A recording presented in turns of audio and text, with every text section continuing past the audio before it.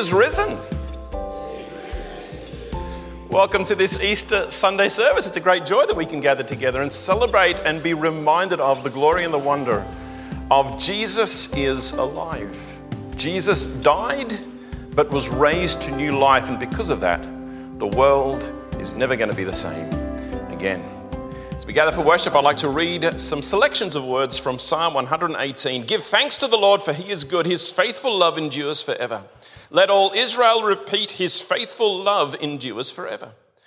The strong arm of the Lord is raised in triumph. The strong right arm of the Lord has done glorious things. I will not die. Instead, I will live to tell what the Lord has done. The stone that the builders rejected has now become the cornerstone. This is the Lord's doing, and it is wonderful to see. Let's pray. Dear God, I just pray that as we gather for worship today, I pray, Lord God, that there would be a wonderful sense of your presence being with us. You are alive. You are risen indeed. You are here with us now. And may we, through this service, become even more aware of your life with us. Be with us as we journey through this service of worship. We pray these things in Jesus' name, and amen. Our reading for today is John chapter 20, verses 1 down to verse 29. This is the story of the resurrection. That should be no surprise that that's the Bible reading on this particular Sunday. The story of the resurrection. And let's read together the wonderful story that we have come here to remember and to celebrate today. Early on Sunday morning, while it was still dark, Mary Magdalene came to the tomb and found that the stone had been rolled away from the entrance. She ran and found Simon Peter and the other disciple, the one whom Jesus loved. She said, "They have taken the Lord's body out of the tomb, and we don't know where they have put him." Peter and the other disciples started out for the tomb. They were both running, but the other disciple outran Peter and reached the tomb first. He stooped and looked in and saw the linen wrappings lying there, but he didn't go in. Then Simon Peter arrived and went inside. He also noticed the linen wrappings lying there, while the cloth that had covered Jesus' head was folded up and lying apart from the other wrappings. Then the disciple who had reached the tomb first also went in, and he saw and believed. For until then they still hadn't understood the scriptures that said Jesus must rise from the dead. Then they went home. Mary was standing outside the tomb crying, and as she wept, she stooped and looked in. She saw two white-robed angels, one sitting at the head and the other at the foot of the place where the body of Jesus had been lying. "Dear woman, why are you crying?" the angels asked her. "Because they have taken away my Lord," she replied, "and I don't know where they have put him." She turned to leave and saw someone standing there. It was Jesus, but she didn't recognize him. "Dear woman, why are you crying?" Jesus asked her. "Who are you looking for?" She thought he was the gardener. "Sir," she said, "if you have taken him away, tell me where you have put him, and I will go and get him." "Mary," Jesus said. She turned to him and cried out, "Rabboni," which is Hebrew for teacher. "Don't cling to me," Jesus said, "for I haven't yet ascended to the Father, but go find my brothers and tell them, I am ascending to my Father and your Father, to my God and your God." Mary Magdalene found the disciples and told them, "I have seen the Lord." Then she gave them his message. That Sunday evening, the disciples were meeting behind locked doors because they were afraid of the Jewish leaders. Suddenly, Jesus was standing there among them. "Peace be with you," he said. As he spoke, he showed them the wounds in his hands and his side. They were filled with joy when they saw the Lord. Again, he said, "Peace be with you. As the Father has sent me, so I am sending you." Then he breathed on them and said, "Receive the Holy Spirit. If you forgive anyone's sins, they are forgiven, but if you do not forgive them, they are not forgiven." One of the 12 disciples, Thomas, nicknamed the twin, was not with the others when Jesus came. They told him, "We have seen the Lord." But he replied, "I won't believe it unless I see the nail wounds in his hands or put my fingers into them and place my hand into the wound in his side." 8 days later, the disciples were together again, and this time Thomas was with them. The doors were locked, but suddenly, as before, Jesus was standing among them. "Peace be with you," he said. Then he said to Thomas, "Put your fingers here and look at my hands. Put your hand into the wound in my side. Don't be faithless any longer, believe. My Lord and my God, Thomas exclaimed. Then Jesus told him, you believe because you have seen me. Blessed are those who believe without seeing me. May the Lord bless the reading of his word. It's been said that in the world nothing is certain but death and taxes. And a certain wag added to that line, yeah, but at least death doesn't get worse every time the government sits. Today on Easter Sunday, we reflect on a great mystery. Death, which is that great and final absolute that none of us can overcome, lost its grip on Jesus and lost its power to hold him down. I want you as a congregation to place yourself in that room. I want you as a congregation to place yourself among the disciples who had witnessed Jesus' death and had witnessed his burial. You know that he was dead and you know that he was buried. And here you are sitting in a room together, grieving the loss of this, not just dear friend, but teacher and example and inspiration, someone who you believe was actually going to be the hope for your life, and you even believe the hope for the nation, and now he is dead. Imagine you're one of the disciples. Why do you think the disciples were surprised to see Jesus standing in front of them? Just feel free just to call out an answer. Give me a couple of words. Why were the disciples surprised to see Jesus standing in front of them? The doors were locked. Absolutely. What else? He was dead. Thank you for stating the obvious. He was dead. Once someone's dead and buried, you don't expect them to come up in front of you, even if the doors are locked. Lock doors all you want, you're still not expecting anyone. Or unlock the doors all you want, open them up, open up all the windows, but you're still not expecting that a dead person would appear in front of them. Once again, continue just imagining that you're one of the disciples. How do you think the disciples felt the moment this Jesus apparition, this Jesus figure, this Jesus thing suddenly appeared in front of them? What do you think they felt in that moment? Or maybe I should ask, what do you think you would have felt in that moment? A haunted joy. A haunted joy. Wow. Caleb's taken us deep real quick there. Who are you going to call?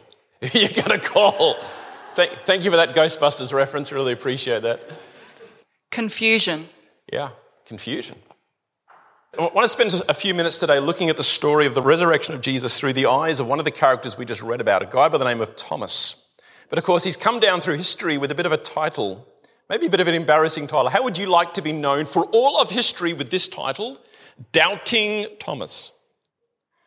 I'm not sure I'll be proud of that. 2,000 years later, I'm doubting Stephen. I was like, thanks for that. Appreciate that, I ask one question and I get labelled with it for life, thanks for that. But he's come down to us as the guy called Doubting Thomas. And I actually want to spend a few minutes reflecting on his doubt. I want to spend a few minutes considering the wrestle that he had to go through as he was confronted with this Jesus who suddenly appeared in front of him on this Easter Sunday. Or no, let's be more accurate. The stories he heard of Jesus appearing to his mates on Easter Sunday, but he wasn't there. And then having to process these ridiculous sounding stories himself and his particular journey on the way through. Thomas is one of Jesus' 12 closest followers. So of everyone who knew Jesus, he was one of the people who was closest to him. But he's one of those people in the story of Jesus whose voice we very rarely ever hear. He hardly ever speaks. So he's kind of one of the background group. There's like a hot three, which are the three closest, and then there's a small group of about 2 or 3 others who you hear a bit more of, and then there's like 6 or so that just sort of are tucked away in the background and you learn next to nothing about. And Thomas was one of those 6 people sort of tucked away in the background who were just there, but you didn't really hear many of their stories. Matter of fact, his one claim to fame, it's a bit of an interesting story. Do you remember when Jesus' friend Lazarus died? And Jesus goes to raise Lazarus from the dead. Well, Jesus had been in Jerusalem. The Jewish leaders had got very mad at Jesus. He's about halfway through his ministry, and they had dragged Jesus out of the city and picked up stones to kill him. And Jesus had just walked through them and then walked off and headed away. But it had been a life-threatening moment for Jesus and for his disciples, including Thomas. And they had gone about 150 kilometres north, And they're up there in a place called Bethany, and it was up there in north, and there was news then that Lazarus in Bethany, which is near Jerusalem, so 150 kilometres back south again, had died. He was a close family relative, and Jesus wanted to go visit him. Guess what all the other 11 disciples said to Jesus when Jesus said, hey, how about we go back to that place where we nearly got killed? Let's just say there wasn't a whole lot of enthusiasm. They actually kind of said, no, let's look. As a matter of fact, what they said is, he's dead. Just leave him. What's the point? He's dead. And that's where Jesus famously said, no, he's sleeping. We can wake him. And I thought, this guy's nuts. Not only does he think he can wake a dead person, but he's going to go back to a place where he himself almost got killed. Well, Thomas was the only one who spoke up. And I love what he said. He said, all right, let's go to... You think, well, it's great. A bit of faith, a bit of confidence in Thomas, let's go to, this is John chapter 11, verse 16, for those of you already jumping on your Bibles. Let's go to, so we can die with Jesus. It's like, I thought you had all, and then no, okay. So it's slightly a morose sort of response by Thomas. Guess we'll go, and we'll die as well. It's like, oh, great. So this is about the only insight we have in the personality of Thomas before we get to this moment in which he is confronted with the reality of Jesus. And I find him a fascinating person, There's almost that sense of, there's a little spark of faith, but there's also this sense of whatever will be, all right. If it's going all right, if we've got to deal with it, we've got to deal with it. So we come to the scene in the upper room. The disciples are waiting there. Jesus has appeared to the other disciples. Thomas wasn't there, don't know why. Maybe he was a bit scared that he might get killed, so he wanted to stay away. I don't know what it was. And he hears a story. And he famously turns to the other disciples. And he effectively, this is sort of my own wording, right? He effectively says, I don't believe you. It's effectively what he says.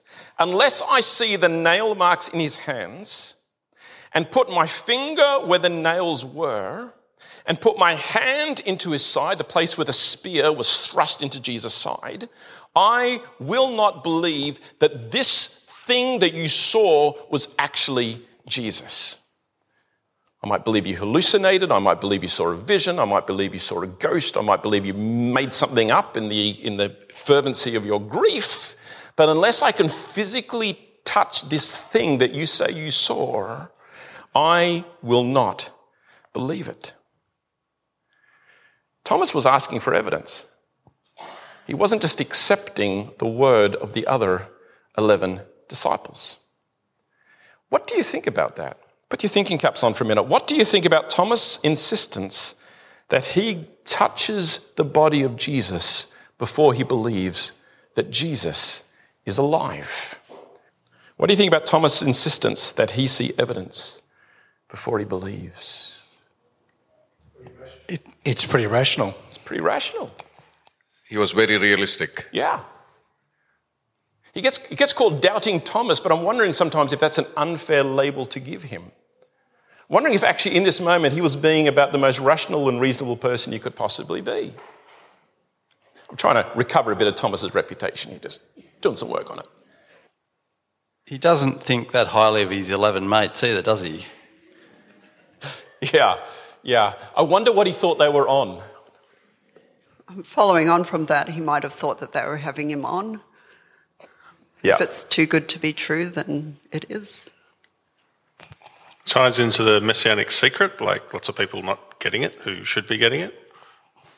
So Jesus had actually been telling them that he was going to rise from the dead. Right? We call it the messianic secret, but it wasn't much of a secret because Jesus kept telling everyone. The problem is nobody believed him. Because nobody comes back from the dead. And when Thomas is standing in this moment when his own mates are telling him that Jesus has come back from the dead, like Jesus said he was going to, even Thomas in that moment cannot get his head wrapped around it. For me, I think that Thomas had reached the end of his faith. He could believe in Jesus' teaching. He could walk with Jesus. He could help Jesus to manage the crowds. He could even participate in different ministry events as Jesus instructed his disciples to reach out. But when he had seen Jesus die, when he had seen Jesus buried, he knew that there was no hope of Jesus coming back. He knew that this was the end. And the crazy story from all 10 of the remaining disciples that had seen Jesus, that said they had seen Jesus alive, had to be crazy talk. Unless he could make sense of it himself, unless he could touch Jesus and see Jesus alive for himself, then it must not be true. Thomas reached the end of his faith. And then a little miracle happened. Thomas reached the end of his faith, and Jesus met him there. Jesus didn't say, you didn't believe, that's it. Not going to bother spending any more time with you. Thomas reached the end of his faith and Jesus met him there. Jesus did not reject Thomas because Thomas could not take that next step. Jesus came to Thomas in the flesh, physically appeared to Thomas. And in John chapter 20, verse 27, he says to Thomas, put your finger here into my hand wounds. The very thing that Thomas had asked to be able to do, Jesus said, all right, go for it. Come. And then put your hand into my side, that spear wound. Stop doubting and believe. And in that moment, Thomas went, my Lord and my God. And he humbled himself before the greatest miracle that has ever taken place. Then Jesus looked at Thomas, and in the hearing of all the other disciples, he said something to him which I think he also is saying to us. Quote, because you have seen me, Thomas, you have believed.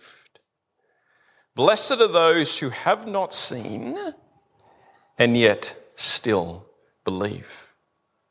Blessed are those who have not seen and yet still believe. I think these words are spoken to us. We are those who haven't seen.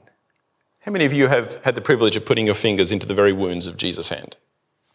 Not me. How many of you have had the privilege of putting your hands into the very wound in Jesus' side? Not me. We are those who have not seen. We are those who have not touched. But we gather today because we are those who have been called to believe. I think we are more like Thomas than we are like any of the other 11 disciples. We have heard the reports. We have not seen or touched Jesus. We have heard the story of Easter. But to believe that a man could return from the dead is beyond all of our experience. To doubt such a story is reasonable, rational, and natural. Do you know that to be a Christian, you don't have to believe every crazy story that people tell you? I'm a pastor. I'm also on the internet. I get to see all sorts of stuff. I get all sorts of stuff sent to me. Jesus did this, or Jesus said that, or, God did this, or this miracle took place. And sometimes I'll look at it and go, yeah, that's amazing. And sometimes I'll look at it and go, yeah, that's crazy. To be a Christian, I don't have to believe in every single miracle that people tell me has taken place. I don't have to believe every single voice, every single word, every single thing that anyone ever says. It's just not what it means to be a Christian. I do not have to believe in every miracle. But to be a Christian, I do have to believe in one. Only one. But I have to believe in one. The miracle that we've come to celebrate on Easter Sunday. That God raised Jesus from the dead. Love Romans chapter 10, verse 9. If you confess with your mouth that Jesus is Lord and believe in your heart that God raised him from the dead, you will be saved. I've got one last question. This is to lead us into a bit of a time of reflection. I want you to treat this as a bit of a prayerful reflection question for you. Here's my question. Whether you believe it or not, just go with me on this. Imagine that Easter Sunday is true. Imagine that Jesus was actually physically raised from the dead. If it is true, what difference does Jesus being raised from the dead make to our life? Can even concretize it a bit more. What difference does Jesus being raised from the dead make in our life this week? What difference does it make? Jesus was raised from the dead 2,000 years ago. My question is, so what? What difference does it make in our life? Hope. Gives us hope. Can I ask one follow-up question which you don't have to answer? Why does it give hope? That there is eternal life. Yeah. Good. It proves that all that he said was true, so we need to re-look at everything. Yeah. If Jesus was the only one who was able to defeat death, the first to be able to defeat death. And everything he said, everything he did, everything he proclaimed, everything he is, has proven to be true, because this is the ultimate stamp. Even death was unable to hold him in his grasp. If Jesus was sort of powerful enough to rise from the dead, why the hell would he want to be friends with me? Yeah, it shifts our relationship. Shifts our relationship with God. If this is who we say God is, not some sort of distant deity sitting on a cloud with a big white beard, looking glaring angry glances down at a bunch of people while holding lightning bolts in his hand. If actually the revelation of God is one who would humble himself and come and live with us and suffer all that it means to be human, even to the point of death itself, and then show us that there is actually a life beyond death. In Jesus, death is not the end of the story, but there is always life. In our normal natural world, we think that it's life to death, but in Christ, we know that it's life to death to life.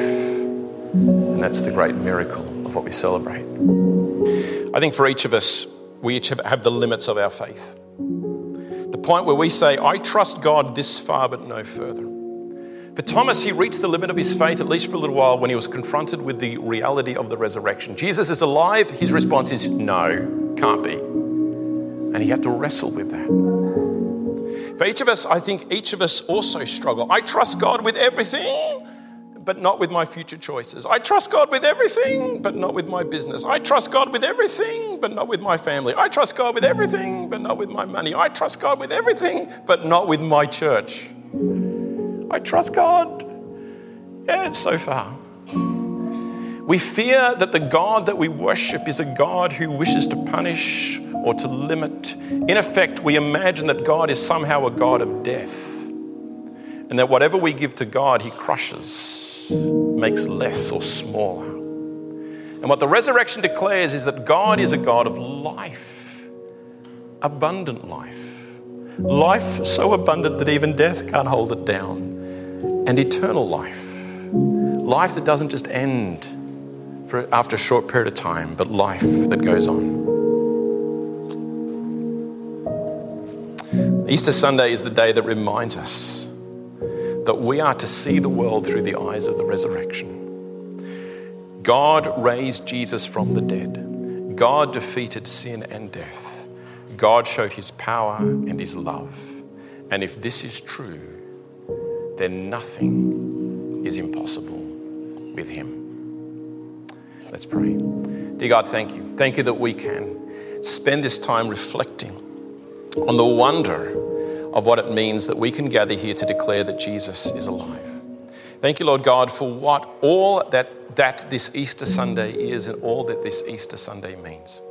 And I pray, Lord God, that for each of us, wherever we may be on the journey of faith, I pray, Lord God, that we would be people who can see with the eyes of faith to a reality and to a truth that is far deeper than we can ever fully appreciate or get our heads around. Death is not the final word.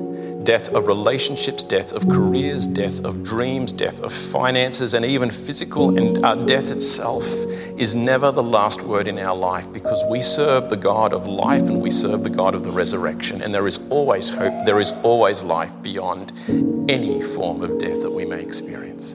May the wonder of this revelation settle on us, and like Thomas, may we come to a place, even if it's a bit of a hard journey to get there, may we come to a place of believing and trusting in that one miracle above all other miracles.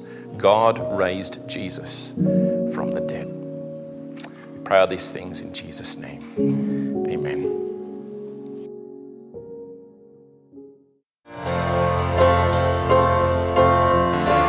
As we go out into this week ahead, may we go out with a confidence that we walk with the risen Jesus. The same Jesus that we read about 2,000 years ago. The same Jesus who was hung on a cross. The same Jesus who rose again on the day that we are remembering and celebrating it today is the same Jesus who walks with us now. May we walk in his living presence each and every day. And as we do that and as we go out from this place, may we each go in peace.